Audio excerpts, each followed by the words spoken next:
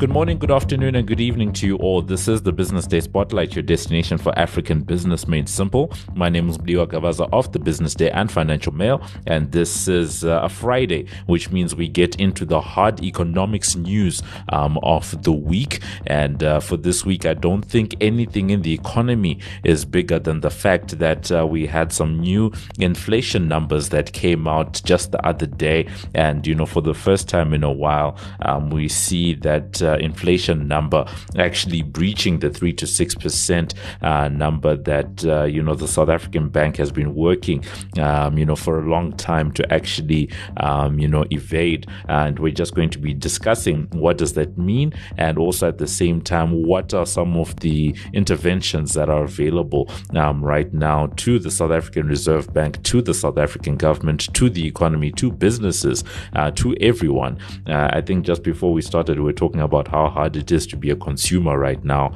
and all of it is being highlighted by these numbers. And to help us to unpack what's actually going on and to actually feed into the discussion, we are joined by Jeffrey Schultz, who is a senior economist over at BNP Paribas South Africa.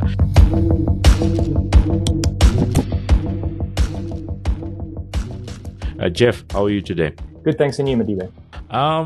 Before we get, too far down the line, breaching the 6%, is it really that deep? Look, I think it's, one inflation print doesn't make a trend, but I do think that at the end of the day, the central bank has to be forward-looking in terms of its expectations of where inflation is going. And what our numbers are telling us is that 6.5 is not yet the peak. We are yet to see the peak in inflation in South Africa. We're probably going to hit a peak of above 7.5, bordering on 8% over the next couple of months. And that is a very concerning element for the central bank with its primary mandate as an inflation targeter. Yeah, it's actually quite scary when you put it that way, that by your own numbers, we do see something like that happening. I remember a couple of months ago, this is around the time when oil was touching $150 a barrel. People playing around with, could the price of fuel reach 40 Rand? At the time, it was just under 20. And I remember talking to one of the banks, and their model said that more realistically, we should be in the 24 to 27 range. And right now, where are we? We are in the 24 to 27 range. So I've learned not to take these, these models that, the likes of the banks and yourselves are putting together. So what does that actually mean on the ground? Because obviously, inflation is not monolithic. There'll be certain things, that will likely be pushing us forward. Do you anticipate that oil will continue being that cost driver, or do you see other factors in the economy? Yeah, so I think it's important to note that a lot of the drivers behind the higher inflation rates in South Africa right now are largely out of the central bank's control. So, you've got international oil prices that are largely being driven through the war in Russia, Ukraine, but also through very tight oil markets where you've got a combination of still relatively robust levels of global demand, coupled with very crimped supply. So it's this lack of supply, still robust demand that is really driving up oil prices, was driven up oil prices. And so, our view as a bank is that we're probably going to see oil prices settle in a range between $120 and $125 a barrel. But again, I think there are a lot of risks here to the oil price related to the outlook for global growth. There's a lot of moving parts. Of course, the longevity of the war in Ukraine, that can also have an impact on oil prices in either direction, depending on an escalation or a de-escalation. But it's not only oil prices, food prices as well, unfortunately, are also seeing very similar type of dynamics where supply is being crimped because of the war in Ukraine. Agricultural markets globally are shooting through the roof in terms of price levels. And we're seeing that, for instance, in the latest inflation print in South Africa, where a lot of the big upside surprise that we saw in that 6.5% print was driven by foodstuffs inflation. So, food and fuel are definitely a major driver, a contributing factor behind why we see a much more sustained breach of the upper 6% inflation target range. But I think our concern more generally is that for as long as these price pressures persist in food and fuel prices, that really hit the poor, the hardest, because that's where the bulk of SA consumers are spending most of their disposable income. But for as long as that persists, it starts to filter through into what we call second round effects into inflation. And that's where we look at core inflation, elements that exclude food and fuel prices and energy prices. And that really is driven through things like the level of wage settlements in the economy, the level of rental prices, all of those types of things. And, for as long as these types of very elevated price pressures persist in food and fuel, it can start to filter through into higher wage expectations, into higher rental expectations, and ultimately higher core inflation. And that is what the central bank has to act to try and crimp. It's a very interesting thing that happens in the economy, because I like the fact that, in terms of your second round effects, you're talking about things like wage growth. I think there was a company I was analyzing just the other day, and they had just set a 4%, increase across the board for all their employees. But I think that's more of an outlier in this economy, because, the majority of people aren't getting increases. 4% is below the inflation currently, but a lot of people aren't even getting that. So it's a very interesting thing, because, sometimes one of the definitions of inflation is where you have too much money chasing too few goods. And one wonders, where is this money if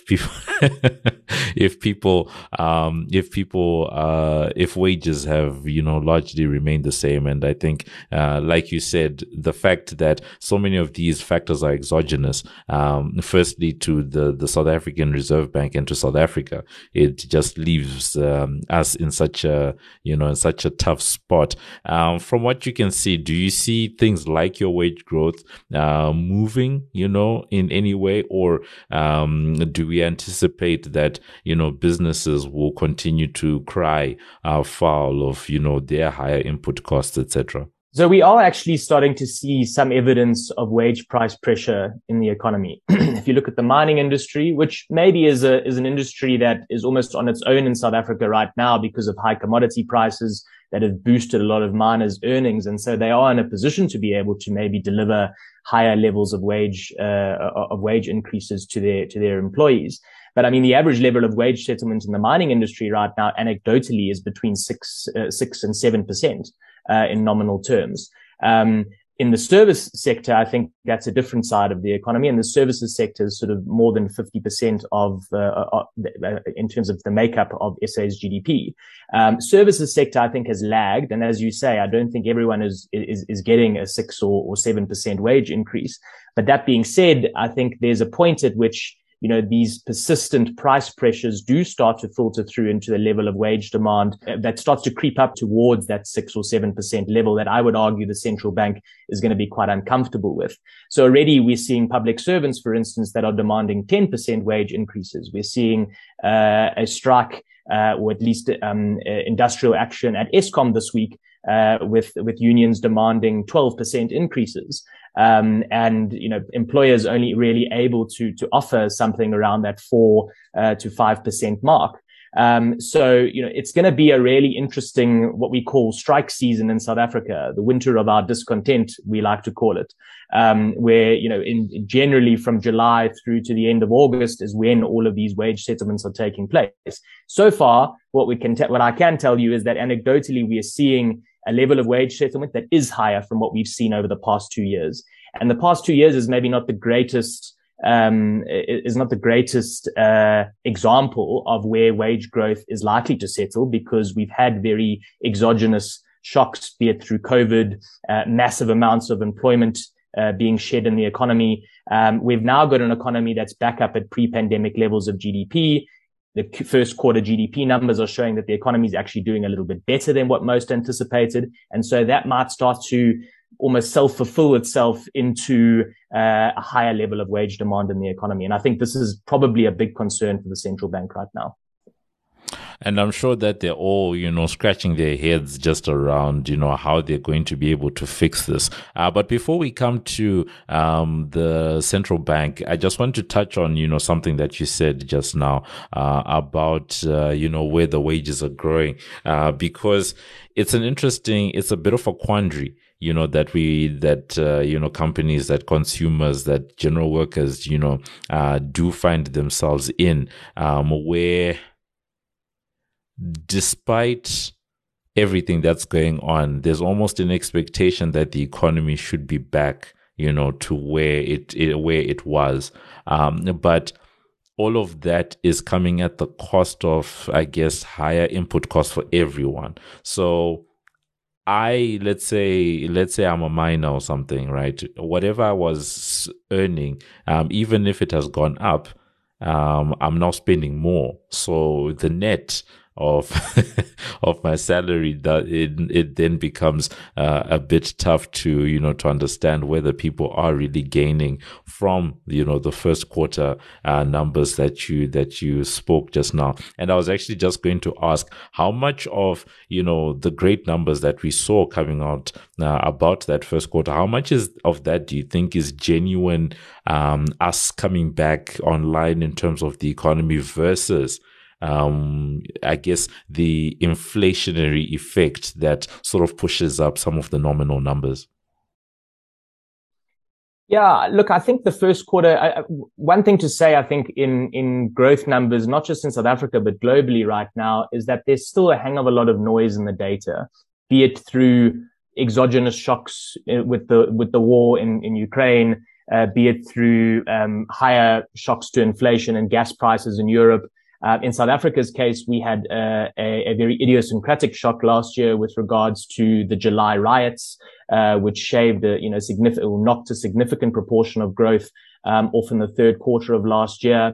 And so I think a lot of the first quarter numbers, maybe we would argue, is maybe a bit of a catch up in terms of inventory rebuilding, in terms of gross domestic fixed investment from the July riots, for instance. So, there was a big upside surprise, for instance, in fixed investment. Now, on the face of it, that looks really good because that's something that South Africa has really struggled to attract over the last over the last 10 years is really an adequate growth in gross domestic fixed investment. This sparked, double digits on a quarter-on-quarter annualized basis in the first quarter. Now, we would say, that's good, but we also need to maybe treat the numbers with a little bit more caution because there's an element of catch up here. It's inventory rebuilding. It's potentially capital being redeployed that was perhaps damaged or destroyed in the July riots last year. So it's not to say that the momentum is necessarily going to keep up. And in fact, if you look to second quarter numbers, already we are anticipating that we might even see a small negative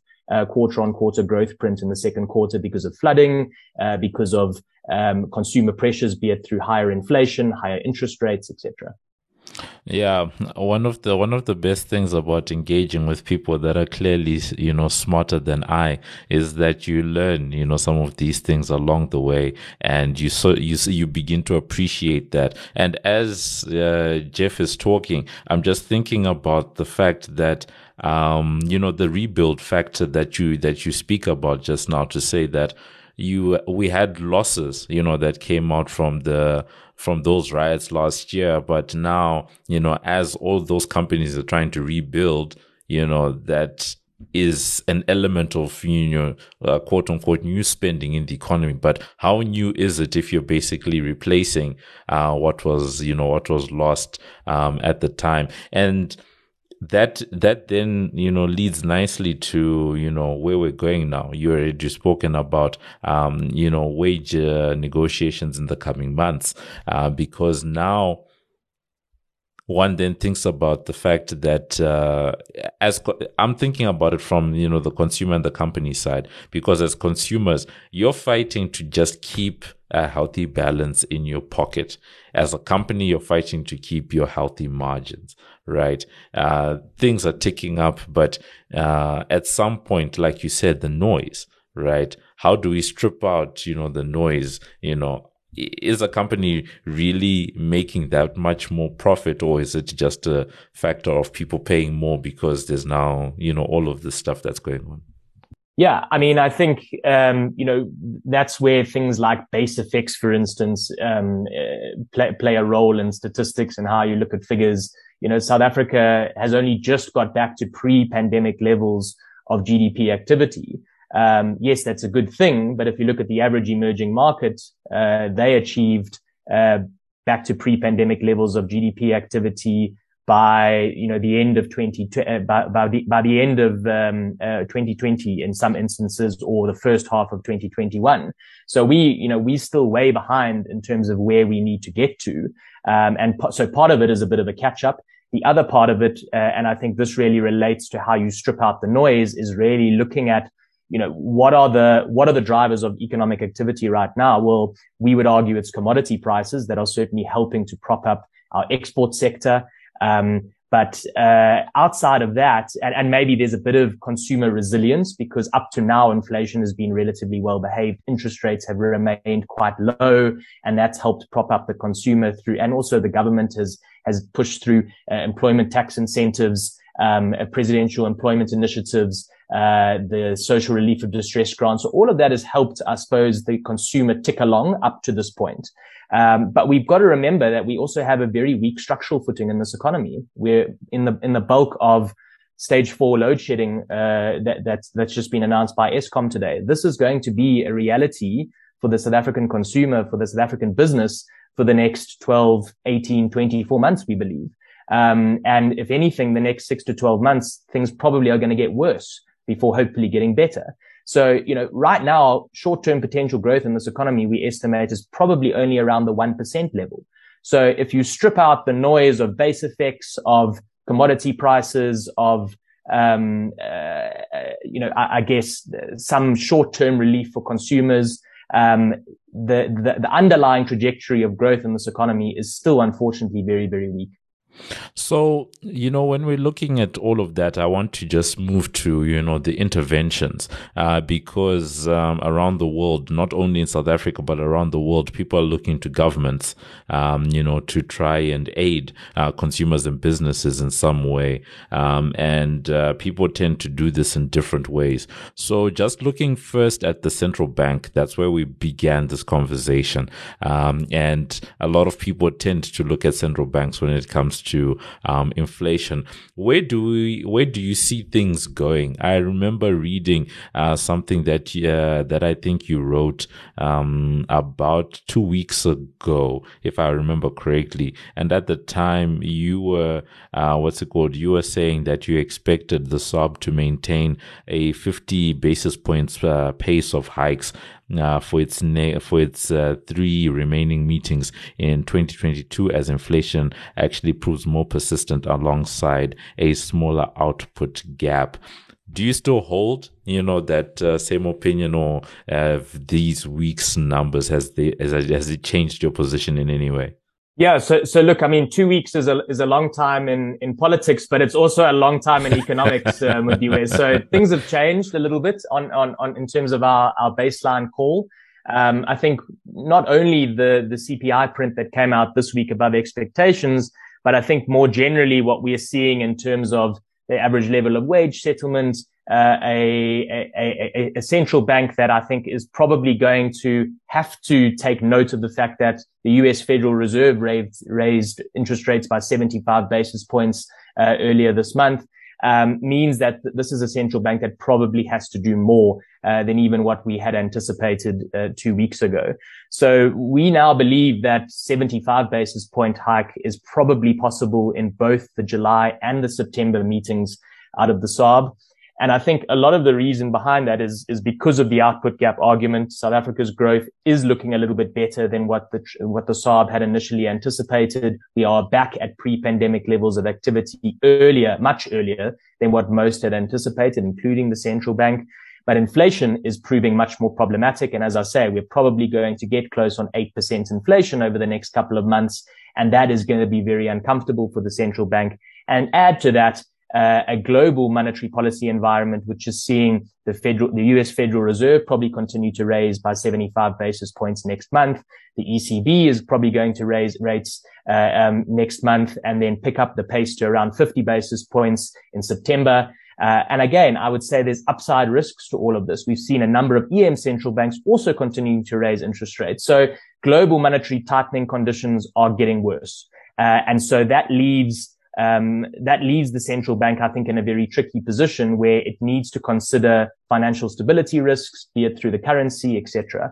So that's really our argument, is why we think the central bank probably needs to get policy rates back up to pre-COVID levels as quickly as possible, so that it does a lot now, so that it doesn't have to do as much later. And I think that's really the type of thinking that's probably going to start coming onto the MPC over the next couple of meetings. Yeah, that's an interesting debate, and it will be once again interesting to see how the Monetary Policy Committee actually responds, to something like that. Because when you look at the hiking or lack thereof of hiking in the US, this 75 basis points hike last week is not.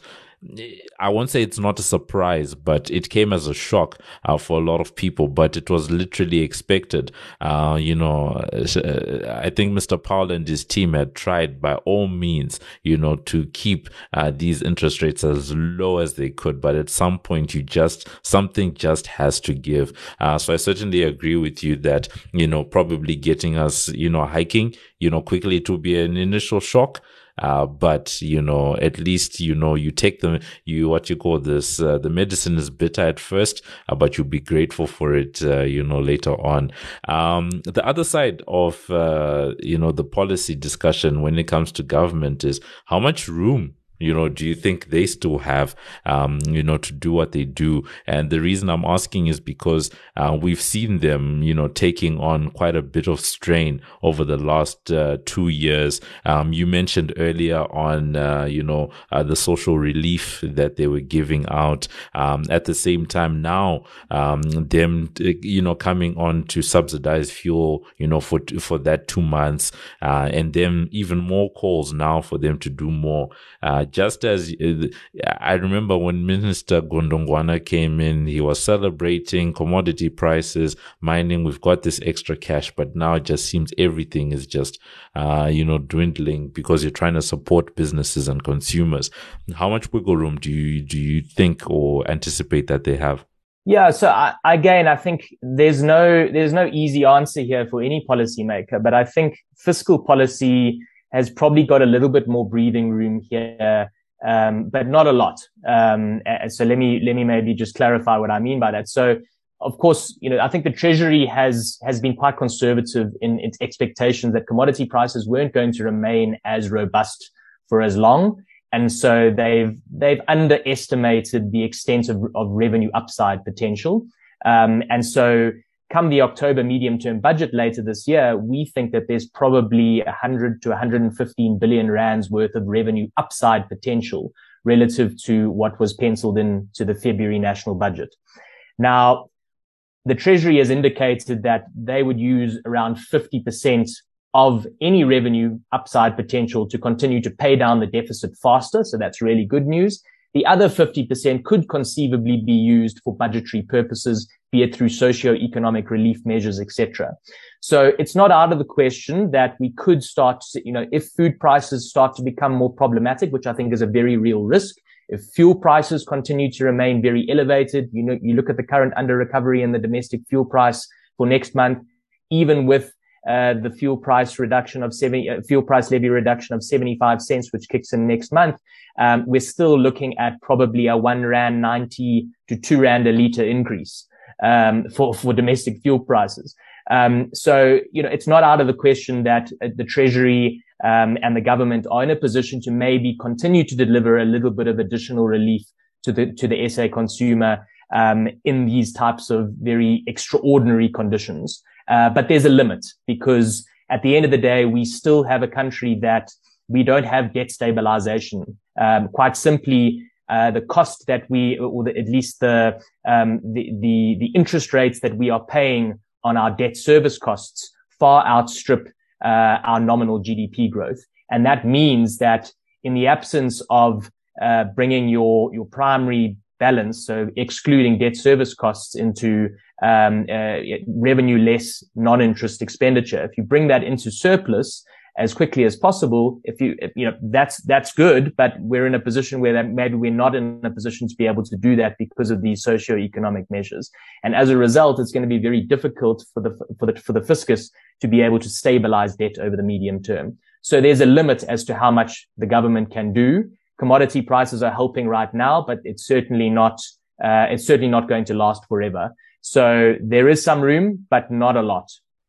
Some room, but not a lot. And I think that's, probably going to be the theme, for the rest of the year. You give a concession here, but somewhere down the line, you need to recoup. You need to come back, because it's an economy. You take away from one end and you just hold it steady for now. But at some point, you have to let go and, let things happen.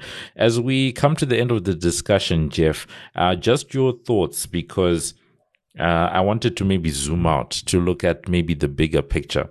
Around the world, in some economic circles, people are talking about stagflation, because you have rising inflation and interest rates all at the same time. And it's not unique to South Africa.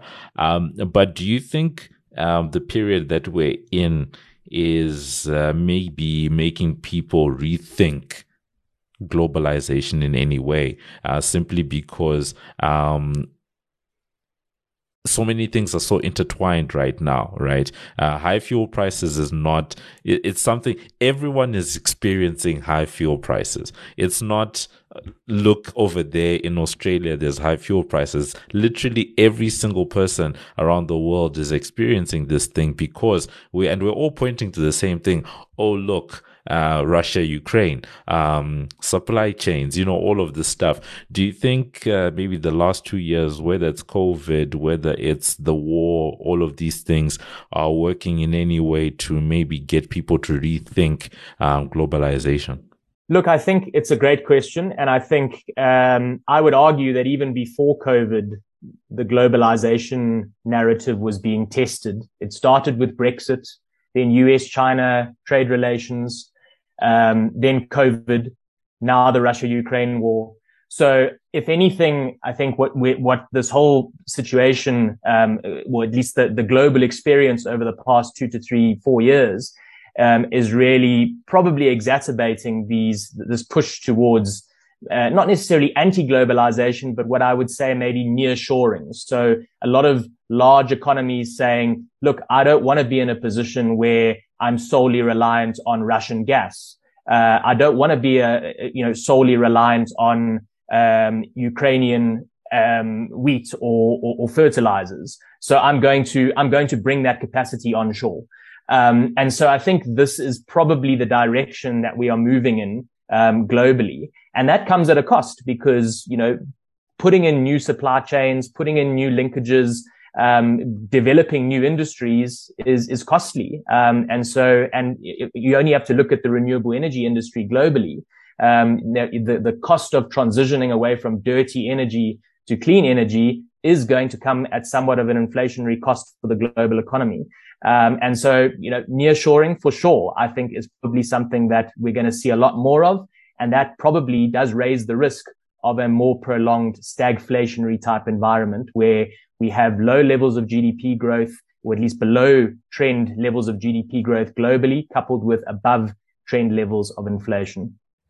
So that's been it. We were talking to Jeffrey Schultz, who is a senior economist over at BNP Paribas South Africa, giving us some insight into this week's inflation numbers that came out higher than expected at 6.5%, breaching that 3 to 6% level that the South African Reserve Bank has been working to keep inflation in for a number of years now, just debating whether or not they will, how much they will be hiking those interest rates by in the coming few months, because it is inevitable that we will be seeing these increases, especially after these inflation numbers and the huge interest rate hike that we saw over in the US.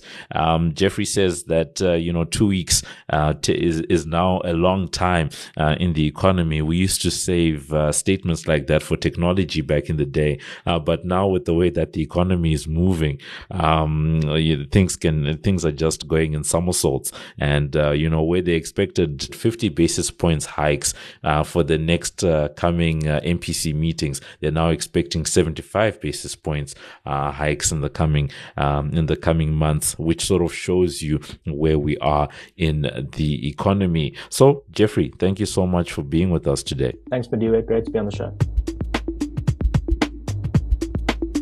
This is Madiwa's Take.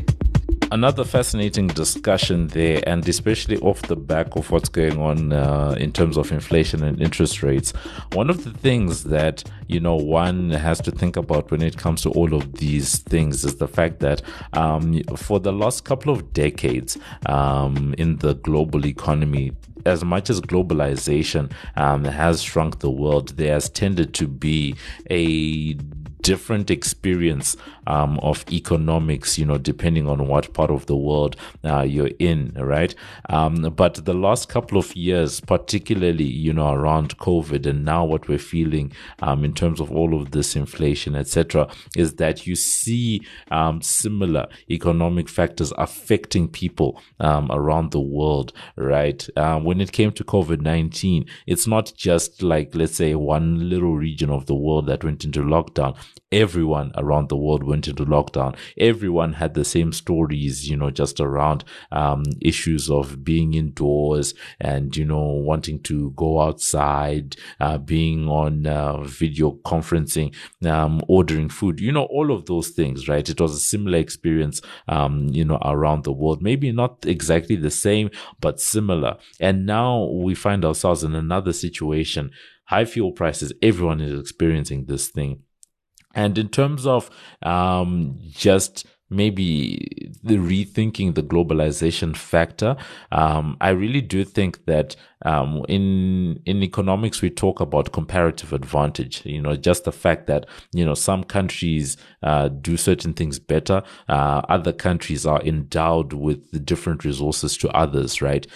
So in terms of taking advantage of that, I anticipate, maybe anticipate is too big of a word, but one way of doing things is, instead of having these big producers, where you have one or two big producers around the world, it might be better that we see more regional expertise coming through. So for example, when it comes to where we are right now in Southern Africa, you have different hubs for certain goods, because we're close to Angola, that can be your oil supplier. You're close to South Africa, it's giving you the commodities like your gold, like your platinum, etc. And the different countries can contribute to your agriculture, as opposed to trying to bring everything into a country. To be great, but it will largely, it might become a bit inefficient. So maybe having more regionalized hubs for certain goods and services might be a more workable situation going forward.